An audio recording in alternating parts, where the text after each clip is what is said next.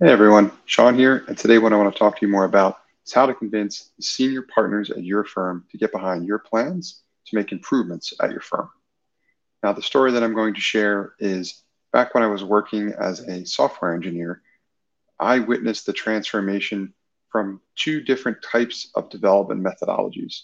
First was referred to as the waterfall methodology, and the second is often referred to as the agile development methodology.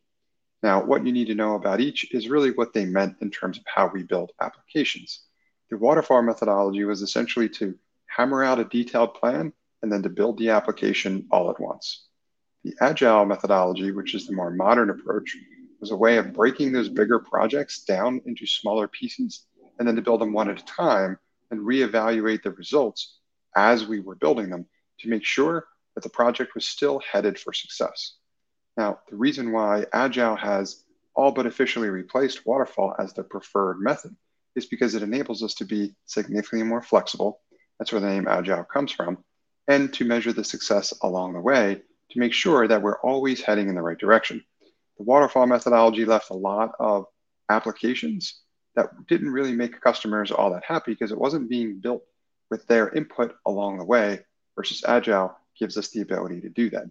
And the reason why I'm sharing this story with you is because more than likely at your firm, you're facing challenges related to wanting to make improvements, perhaps with regard to process, technology, even automation, but you have some more senior members or senior partners at your firm who may not be as interested in making those changes based on where they are in their career.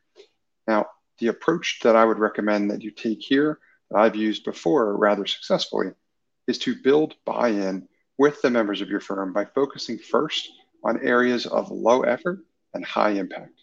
You want to start with projects that can more quickly demonstrate results in terms of what this strategy can do for your firm so that all of the partners of your firm can see those results as quickly as possible.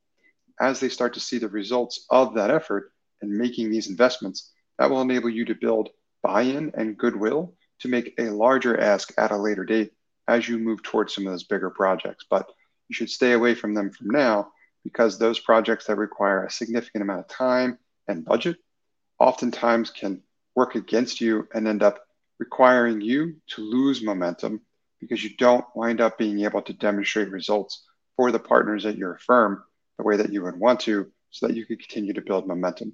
So the key here is finding low-hanging fruit so that you can build momentum in the right direction. If your firm needs any help with this strategy, I can help. Please learn more about me either on my website at nextstep.io or feel free to email me directly at sean@nextstep.io. And I want to thank you for engaging with my content. I hope you found it valuable. Hey folks, Sean here, and I want to thank you for engaging with my content and encourage you to sign up for my free 5-day video email course called Bottleneck Buster. Bottleneck Buster is designed to show you how to boost the profitability of your firm without hiring. You'll learn where your firm is wasting time, how to get that time back, and how to reinvest it to drive greater profitability. Sign up for the course at bottleneckbuster.com.